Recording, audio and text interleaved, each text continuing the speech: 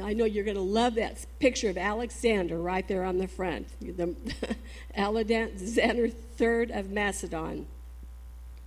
He was an amazing character. Before we even get into him, I just wanted to mention a few little things. Alexander was 14 years old when he was in the military. By the time he was 18 years old, he was a general. By the time he was 20, he was a king. He was an amazing person. And, I just watching on the History Channel, I had watched some things on Alexander, and I thought how sad. He was such a searcher. And there was idol gods. There was all of this idol worship, and they believed in the gods and the mystical and all that. And he was a searcher. And it was too bad that he wouldn't have met up with a Daniel. And he died as a very young man. So we're in Daniel chapter 8. We're going to talk about the vision of the ram and the he-goat. And we see two things that show us that we have now begun a new section in the book of Daniel. Chapters 2 through chapter 7 have been written in Aramaic because these chapters pertain to the time of the Gentiles. And the remainder of this book in Hebrews is in Hebrews because the revelation of it concerns the Jewish people in particular. So verse 1, in the 3rd year of the reign of King Belshazzar, a vision appeared to me, Daniel, after the one that appeared to me the first time. The 3rd year of Belshazzar was about 551 BC. This vision occurs way before Belshazzar's drunken feast on the night of the fall of Babylon, recorded in chapter 5. Remember that. So we're going backward chronologically here in chapter 8. In fact, this vision would have taken place more than 12 years before the feast detailed in chapter 5. So it's kind of out of order. What Daniel says, after the one that appeared to me the first time, he is referring to the vision of the 4 beasts in Daniel 7. That was his first vision. He interpreted Nebuchadnezzar's dreams, but these were the 2 that he had so far. Daniel is still living in Babylon, and he is somewhere now between 60 and 70 years old. Verse 2. I saw in the vision, and it so happened, while I was looking, that I was in Shushan, or your Bible may say Susa, the citadel, which is in the province of Elam, and I saw in the vision that I was by the river Ulai. Daniel is seeing this vision as if he was in Shushan, or Susa. It could be that he was physically or spiritually transported there, such as is in the case of Ezekiel, which we see in the book of Ezekiel. We're going to get to that. Or that he simply saw the vision as if he were there. And just looking at some of the commentaries, and they kind of think he was physically there, but that's not the way that scripture reads to me, and I don't feel that that's the way it was. And I'm going to tell you my thinking on that is because of what happened to Ezekiel. So Shushan, or Susa, was a city. It was about 200 miles east of Babylon, where some believe that Daniel lived during the exile, and in fact they believe his tomb is there today. The site of Susa is modern Iran, whereas the site of Babylon is in modern Iraq. King Nabonidus, he was the father of Belshazzar, the absent king. He stayed there often. The city was later taken by the Persian king Cyrus and became one of the 4 capitals of the Persian Empire, specifically the winter capital, because a lot of them really liked Babylon. So I want to talk to you a moment about the vision that I believe that a similar thing happened to Daniel that happened to Ezekiel. You remember that, I'm going to be reading some from Ezekiel 8. And so you remember that Ezekiel is taken from Jerusalem to Babylon in the second siege at the age of 25. He was 25 years old when he was taking it. taken to Babylon. He was the son of a priest. His father's name was Buzi, or Buzi, B-U-Z-I. And he himself was a priest, and he would have entered his priestly duties at age 30. So now he finds himself as a captive in Babylon. So the plan looks like it has changed for him. Becoming a priest, it looked at this moment was out of the question. As an exile in Babylon, this isn't going to happen. But a strange thing happens. God always has a plan, and this did not surprise him. And even though he was son of a priest, even though at age 30 he would have begun to assume his duties, God just tweaked the plan. And I don't even think he tweaked it. I think this was his plan. We do the tweaking. His plan's the plan. When Ezekiel turns age 30, the very year that he would resume his priestly duties, God calls him to be a prophet. So he's not only just a priest, he's a prophet and a priest. Ezekiel is living with the exiles along a major irrigation canal that leaves the Euphrates near Babylon, and God gives him vision after vision. He is physically in Babylon, but the Spirit of God takes him to various places, and it is as real as if he were there in his physical body. Ezekiel 8, 2 through 4, it says, "Then I looked," this is Ezekiel, and he says, "and there was a likeness like the appearance of fire, from the appearance of his waist and downward, fire, and from his waist and upward like the appearance of brightness, like the color of amber. He stretched out the form of a hand and took me, Ezekiel, by a lock of my hair. And the Spirit lifted him up between earth and heaven and brought me in visions of God to Jerusalem, to the door of the north gate of the inner court, where the seat of the image of jealousy was, which provokes to jealousy. And behold, the glory of the God of Israel was there, like the vision that I saw in the plain."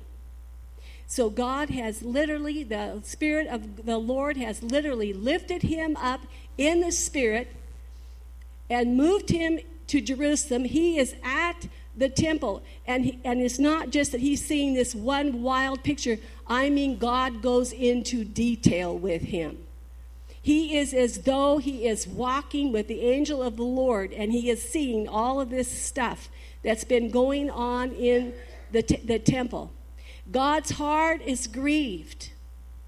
This is before the destruction of the temple. And God has had it. And he's hurt.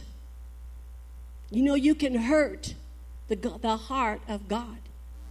You can break his heart.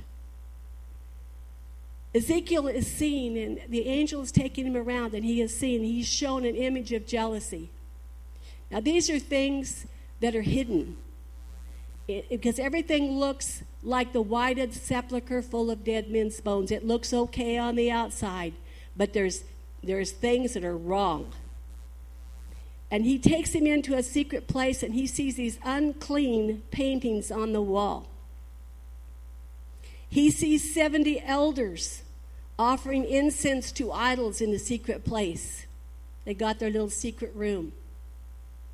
He sees the women weeping for Tammuz, the fertility god, right there in the temple. And he sees the priests and the elders worshiping the sun god with their backs turned to the temple. They're turned completely away from the presence of God. And now he sees something more. It breaks my heart. And my husband and I, when we were reading this before, we went over this a couple of times. We sat there and we were weeping because you could feel the heart of God. It says, now he begins to see the glory of God lifted from the Holy of Holies. He lifted off of that Ark of the Covenant where the cherubim leaned over and touched wing to wing, and he sees the presence of God. Lifted up from that place, God is moving,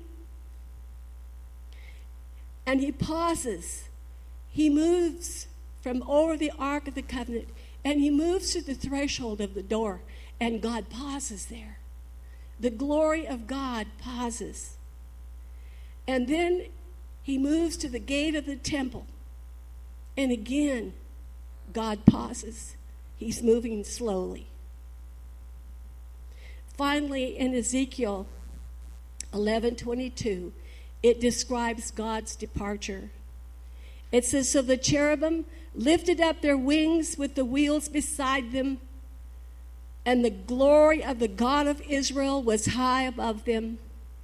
And the glory of the Lord went up from the midst of the city, and it stood on the mountain, which is on the east side of the city."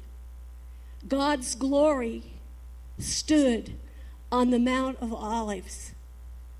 He did not want to go, but the cup was full of sin and iniquity. He was not regarded in his own place, the King of glory. And because of all this that was going on in secret, his heart was broken, and he's going to leave. And so they see him. They see the glory. Ezekiel sees the glory on the Mount of Olives, and that's where it was left. When Jesus returns to this earth, where is the first place that he's going to set his feet? The Mount of Olives. Right where he left. That's right where he's coming back. On the Mount of Olives. Ezekiel is then brought back in the vision to Babylon among the captives, and he shares the details of the vision with them.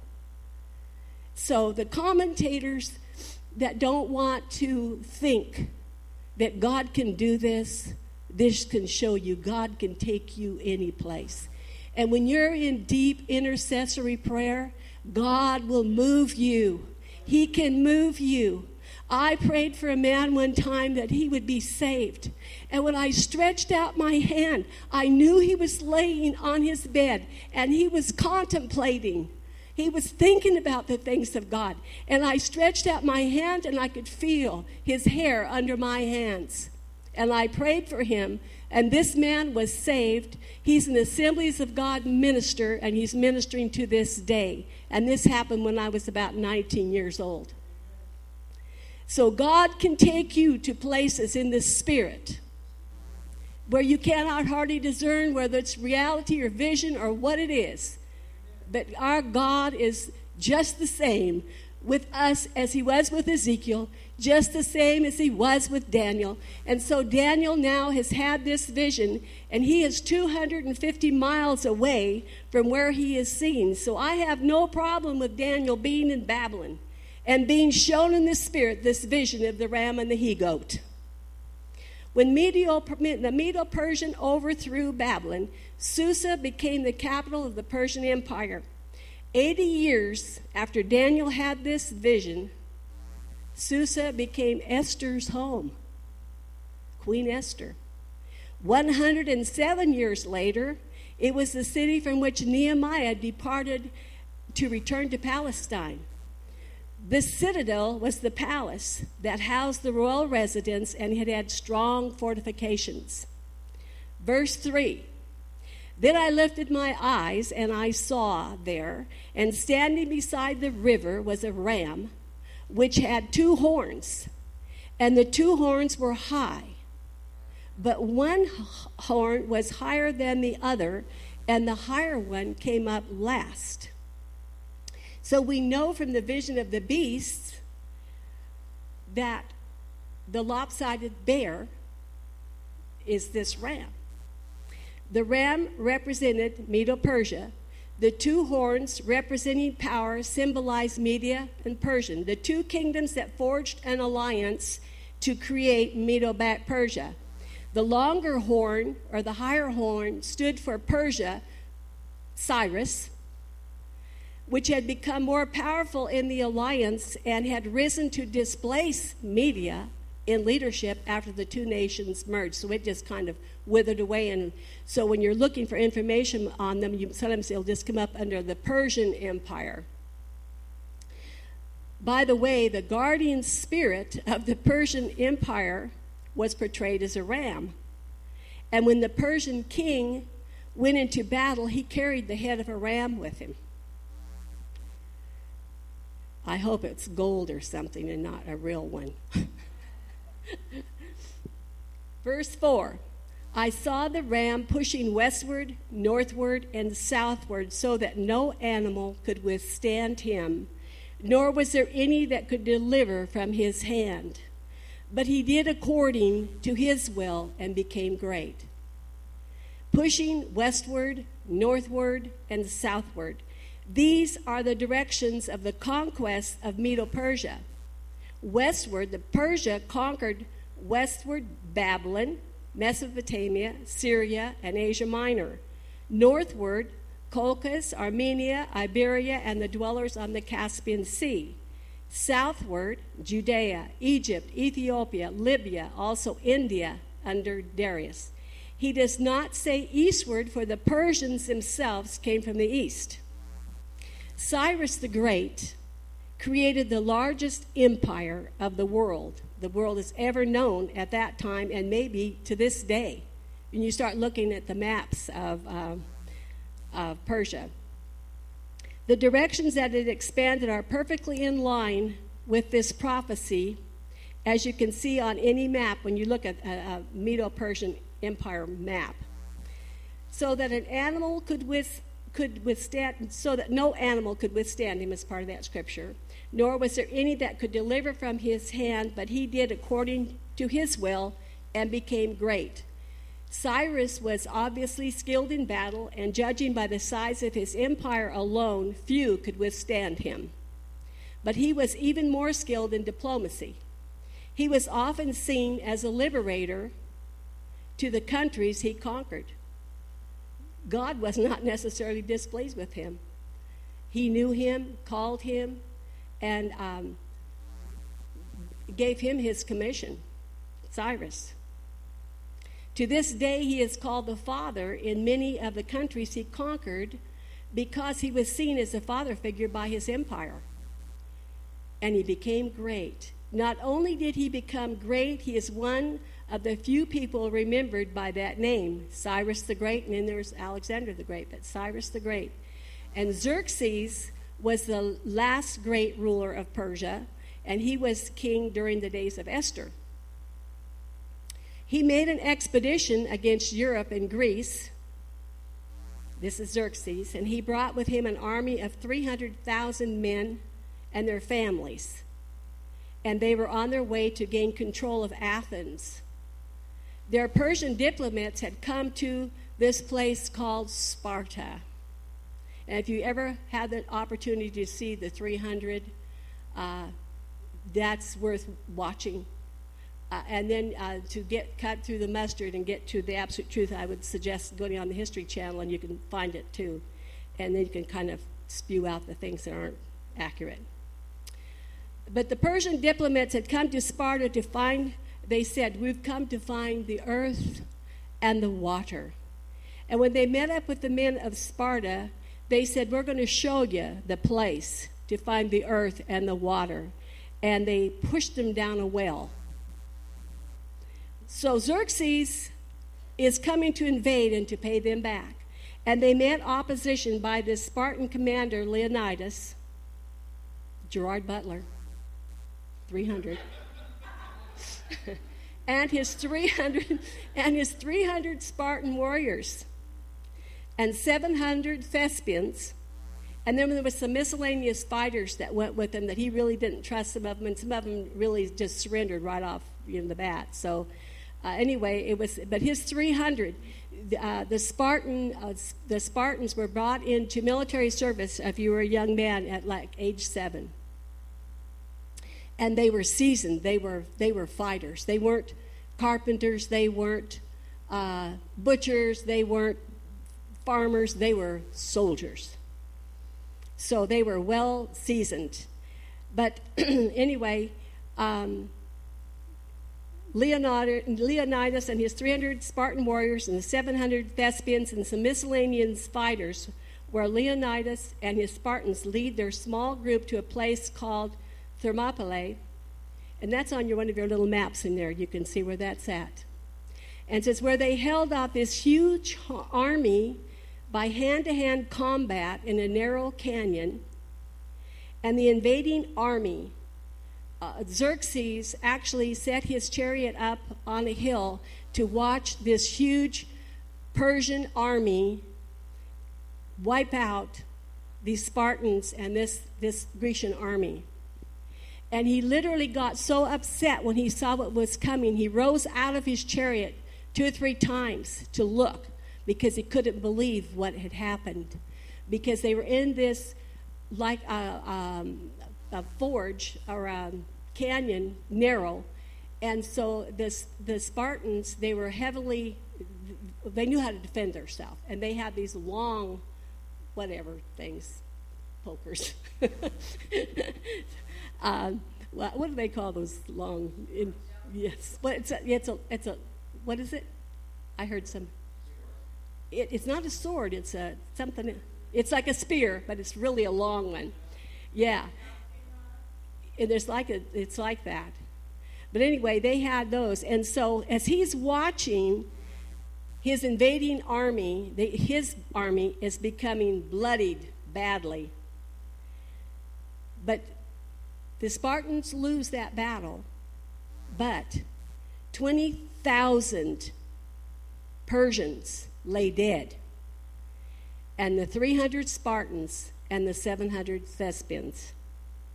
But can you imagine? I think of what the Lord says, how many that can fall at our right hand. This was a mighty battle, and it's an interesting one to look up.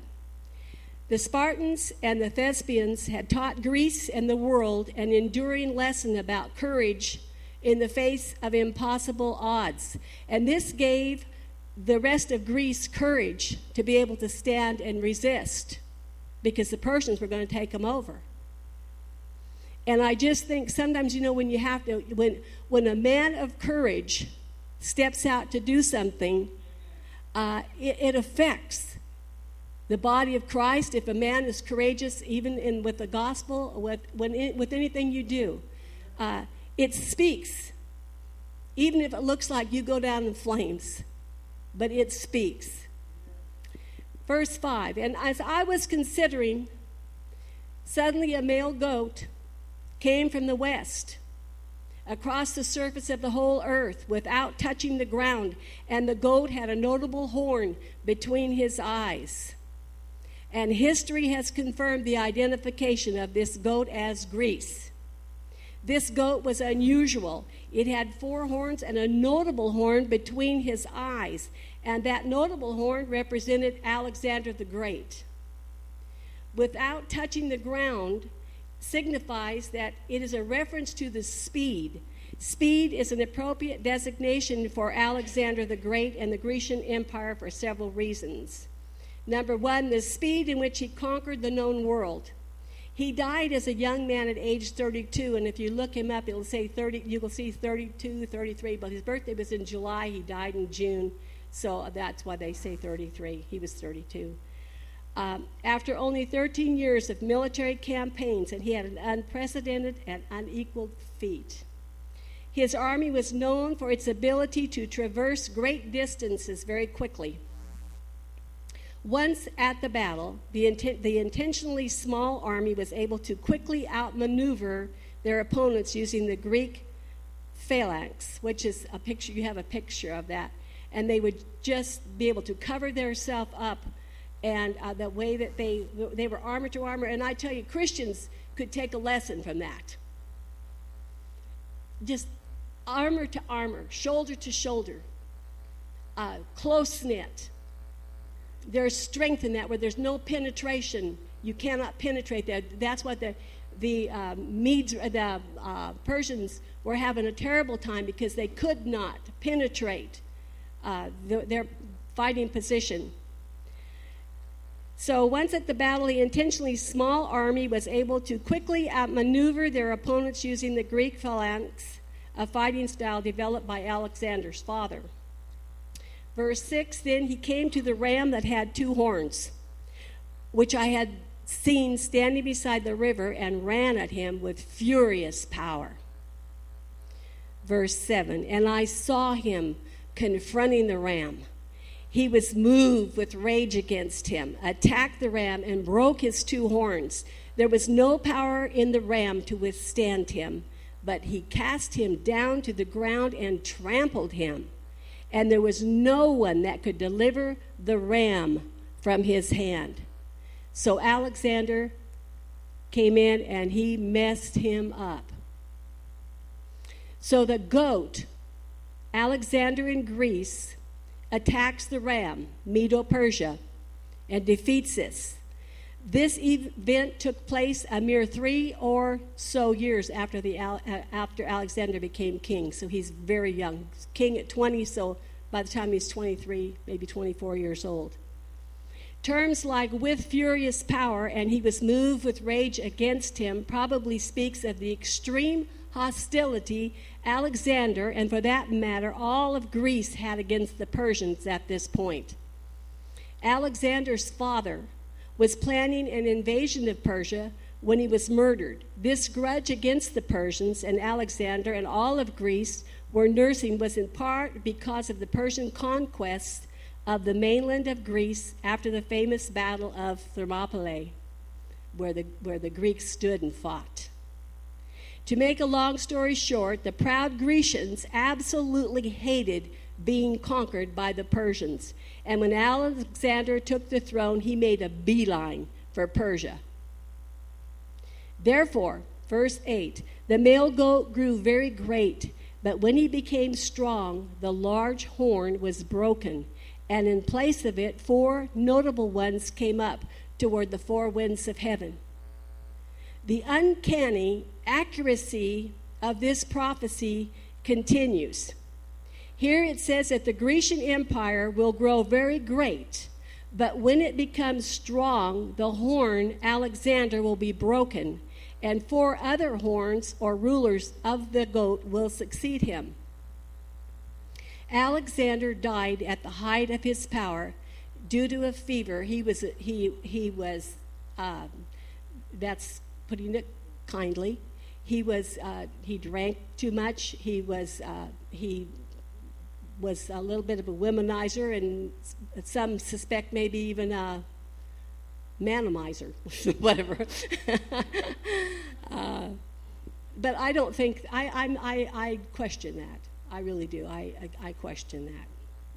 It seems to me like he was more inclined to be around women, although that was very in, quite like it is now. Alexander died at the height of his power due to a fever, and he may have had a malaria. He may have had some sort of a disease, but it took about 10 days before he died, when he was very, very ill.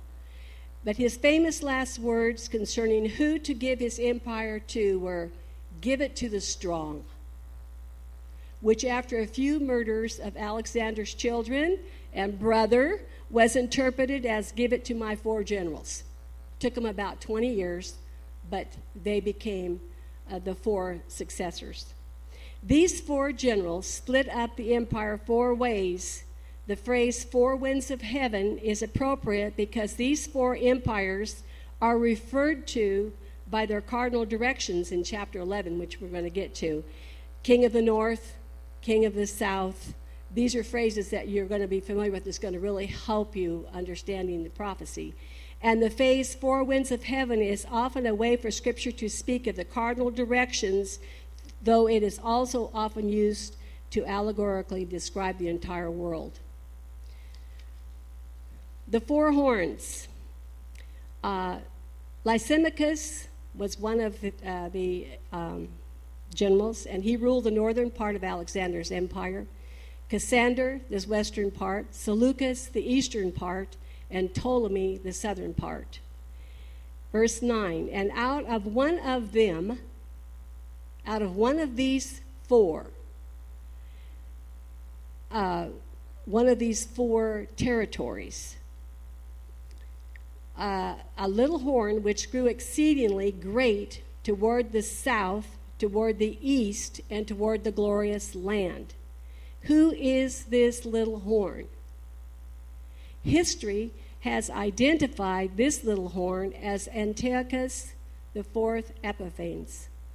He was the 8th king of the Seleucid dynasty, and I really like that the picture that I gave you, and it has the goat with the horn broken off, and then you can see the different ones, and you can see out of the Seleucid horn that comes the type of the Antichrist.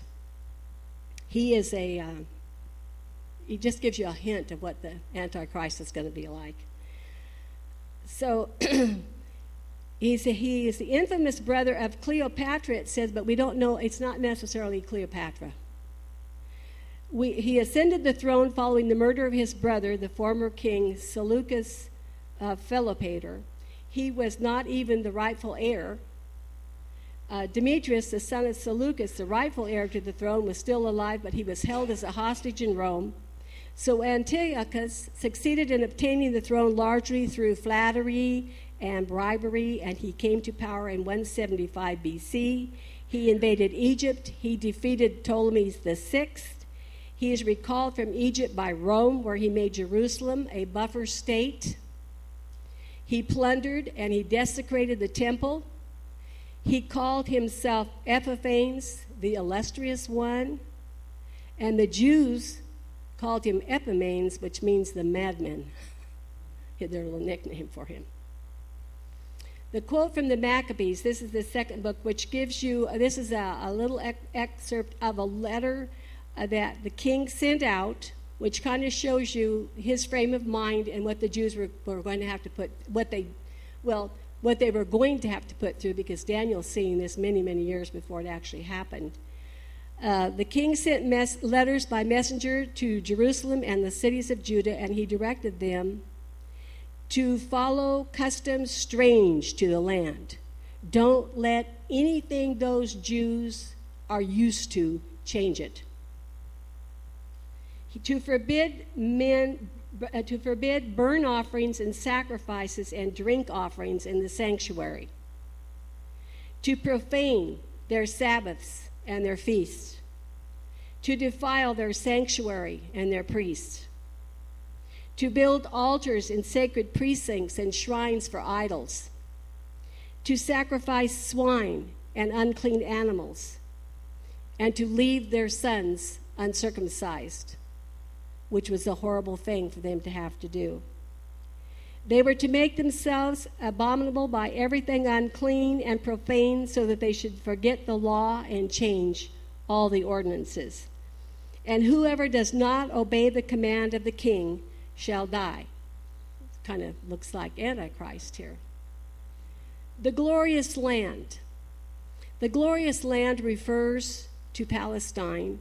And here the vision begins to focus on the future of Israel and the Jews. Antiochus was especially vengeful against the Jews, whom he persecuted brutally. He had a real problem. And he starts out small, and he just becomes more vengeful, and he's just small. He is one of the greatest persecutors Israel has ever known. In one assault on Jerusalem, 40,000 Jews were killed in 3 days, and 10,000 more were taken into captivity.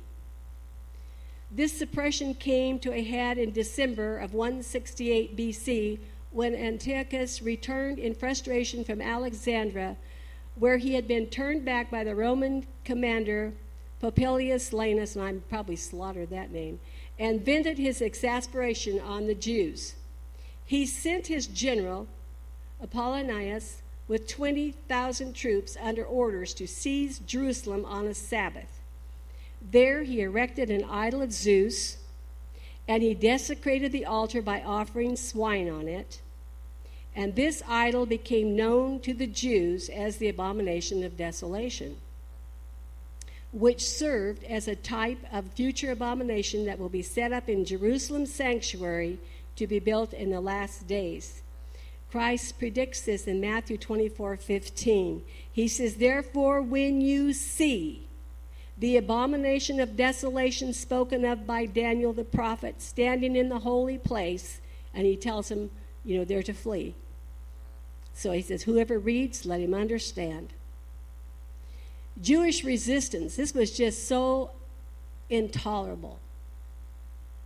And I don't know whether I had shared this before too, that some mothers that had circumcised their sons, they had tied those babies around the mother's necks and then killed them. He was just horrible. And I think of what Antichrist, because he's just a minute picture of what the Antichrist will be like. And it greatly distresses me when I think of people being so haphazard about their walk with God, or wanting to wait till later to make a decision, and they actually think that they're going to have a chance after Jesus comes, when the Antichrist for 3.5 years, because that's what it's called, that's what there's going to be tribulation for 7, but the last 3.5 years, it's called the Great Tribulation. And I almost resent the movies like that show the rapture, and then that shows life basically kind of going on like it was. I don't think so. I really do not think so. There is going to be hell on earth. And where during this time, 1 out of 3 Jews died, the word tells us that at that time, 2 out of 3 will die. It tells us in the Word, and when we've studied and when we first talked about the Nephilim, that the power of the enemy will be leashed on this earth. Angels be messing around, openly messing with God's people. And when I say God's people, I'm not talking about the church. I'm talking about the Jews that will come to know that Jesus is the Messiah. Because we're not going to be here.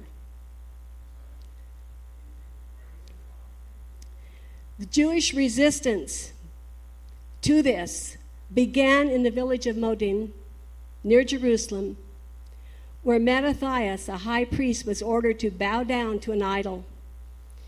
He was ordered to eat the flesh of a pig, and Mattathias refused. When another villager stepped forward and offered to cooperate on Mattathias' behalf, this high priest became outraged. He just had it. He drew his sword and he killed the villager, and then he turned on the Greek officer and killed him too. And his 5 sons and the other villagers then attacked the remaining soldiers, killing all of them. Mattathias and his family went into hiding in the mountains, where other Jews wishing to fight against the Greeks joined them. Eventually, they succeeded in retaking their land from the Greeks. These rebels became known as the Maccabees, or the Hasmoneans. And we don't have the book of Maccabees. It's not considered a canonized book of the Bible, but it is a good historical book. There's a lot of historical fact, and it would be beneficial to read. Verse 10. And it grew up, I didn't finish here. For 4 years later, on December 25th of 164 BC, Judas Maccabeus, a Jewish nationalist, which is the son of this Mattathias, he led the Jews in rededicating the temple to God. This is the event that Jews have celebrated with Hanukkah ever since, and we'll go into that a little bit more. Verse 10, and it grew up to the host of heaven, this little horn, and it cast down some of the host and some of the stars to the ground and trampled them. Now the stars may refer to the children of Israel, whom God predicted would be as numerous as the stars of heaven to Abraham.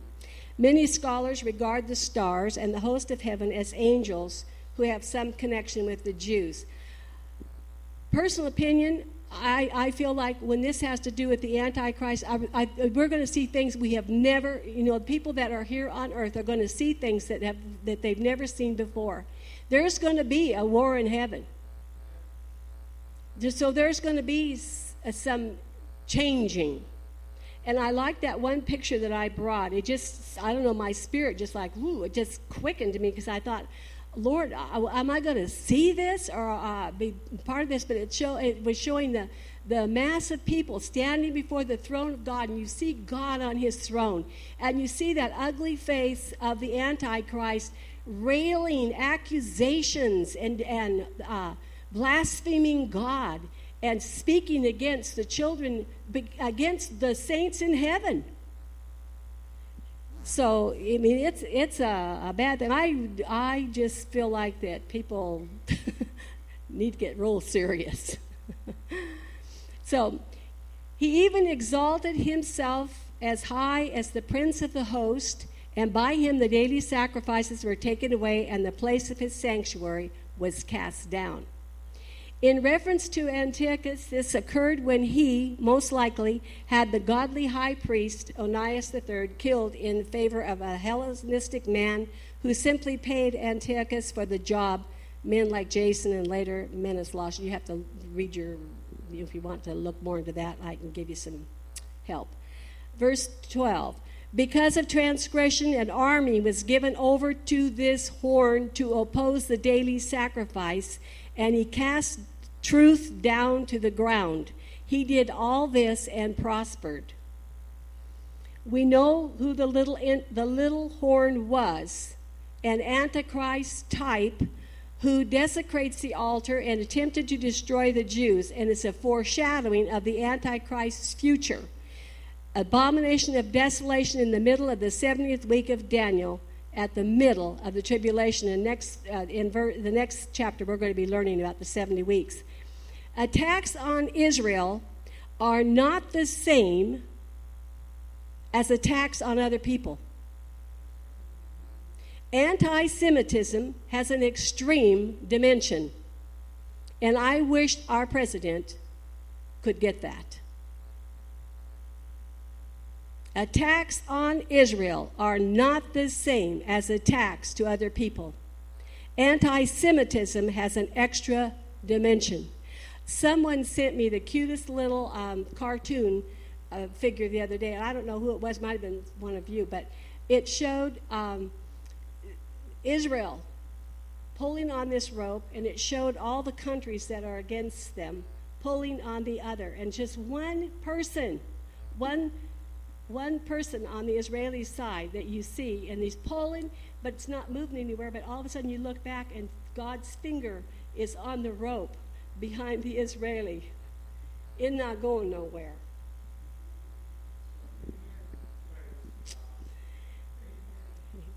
So, because of transgression, read that part, attacks on Israel. Verse 13, then I heard a holy one speaking, and another holy one said to that certain one who was speaking, how long will the vision be concerning the daily sacrifices and the transgression of desolation, the giving of both the sanctuary and the host to be trampled underfoot?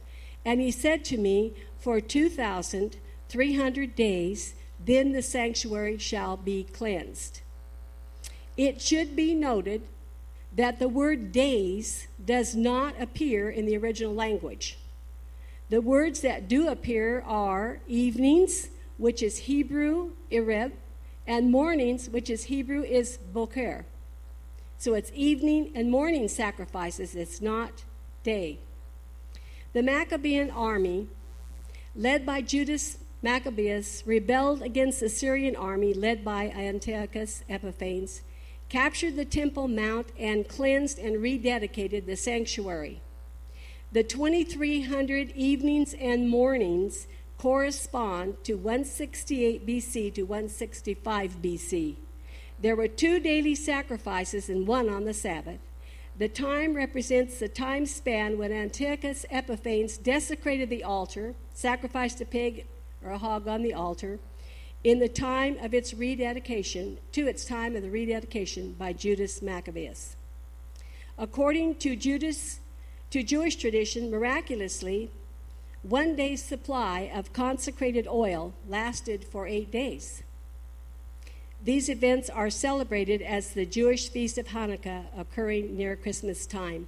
So they only had enough oil when they were celebrating, and after the temple, the altar had been cleansed, everything was cleansed, and they were going to light it was an oil-burning candle.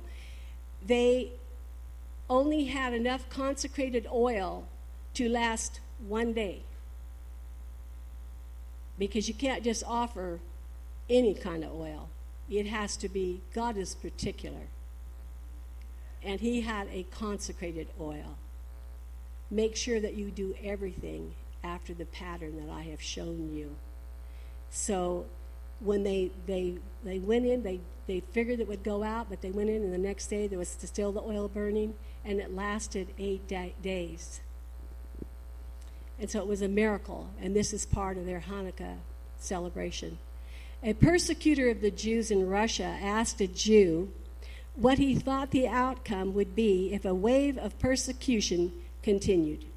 And the Jew answered, "The result will be a feast." Pharaoh tried to destroy the Jews, but the result was the Passover.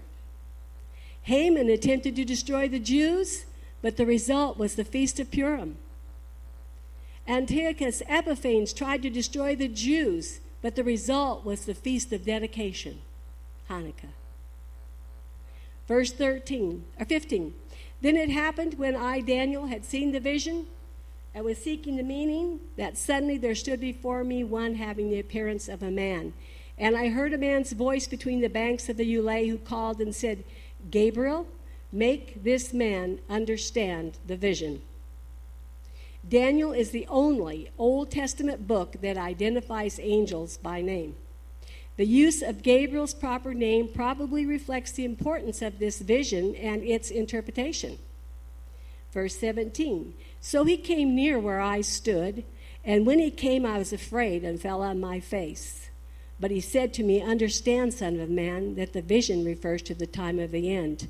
And for all of those that really, really want to see angels, I tell you, I don't know about that. I don't know if my heart could take it.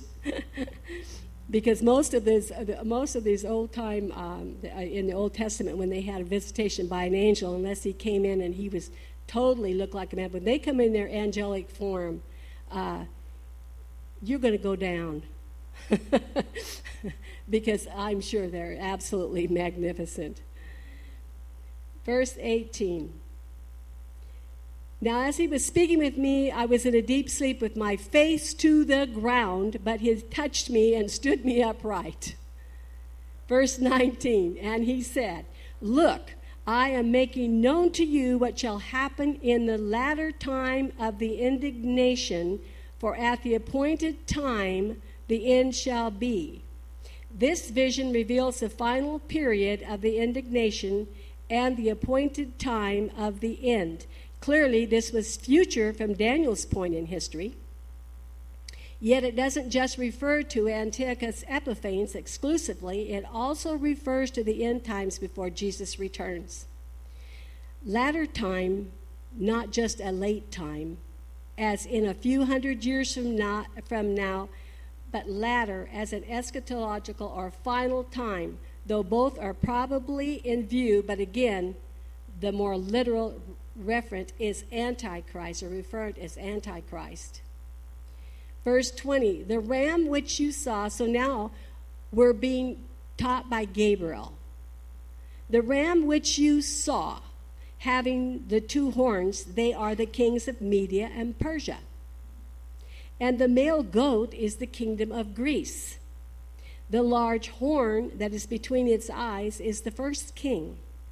As for the broken horn, and the 4 that stood up in its place, 4 kingdoms shall arise out of that nation, but not with its power. When Alexander died, the Grecian Empire was split between his 4 generals, and these divisions of the empire would never be as strong as they were under Alexander the Great. So that's what Gabriel is saying. Here we find that our interpretation of the animals that represent kingdoms were correct. We also take note of the fantastic accuracy of God's word. God, who is the Alpha and Omega, can easily tell us history in advance. Verse 23, and in the latter time of their kingdom, when the transgressors have reached their fullness, a king shall arise, having fierce features, who understands sinister schemes. Almost all scholars recognize that Antiochus Epiphanes fulfilled what Gabriel predicted in these verses. The stern-faced king Antiochus tried to destroy the holy people. He was bold and deceptive. He was powerful because God allowed him to be so. He did much damage, especially to Jerusalem and the temple. He became prosperous and carried out his objectives. He destroyed powerful people, including the Jewish high priest, as well as many Jews. He fooled many people with his shrewdness, some of whom were unsuspecting.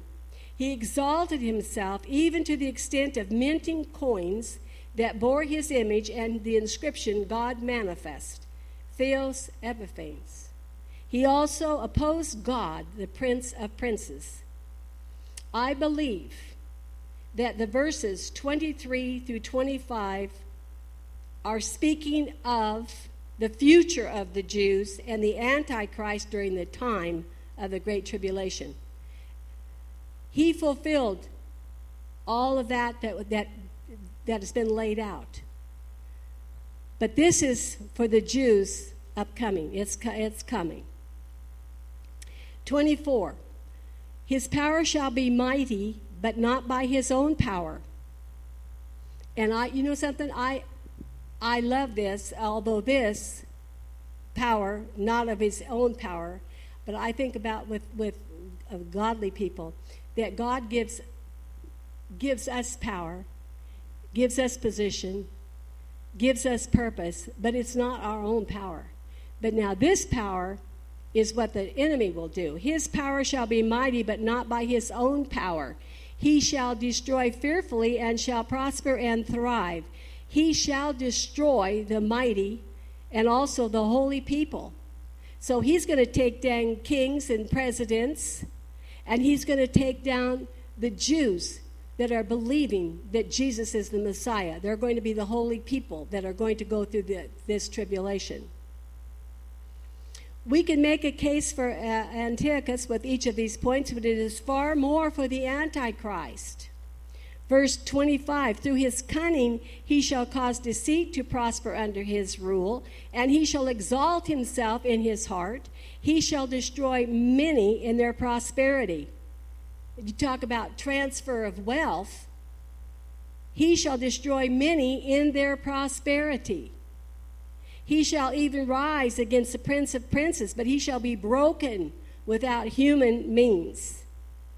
Notice the striking similarities between Antiochus and the future Antichrist. We see as the little horn in chapter 7. We see that Antiochus did on a smaller scale what Antichrist is going to do on a large scale. He caused deceit to prosper. He was a master of intrigue, became very strong, not by his own power, will destroy many and take his stand against the Prince of Princes. The Antichrist will also oppose the Prince of Princes. But God, the Son, will break him without human agency. Verse 26, and the vision of the evenings and mornings which was told is true. Therefore seal up the vision, for it refers to many days in the future.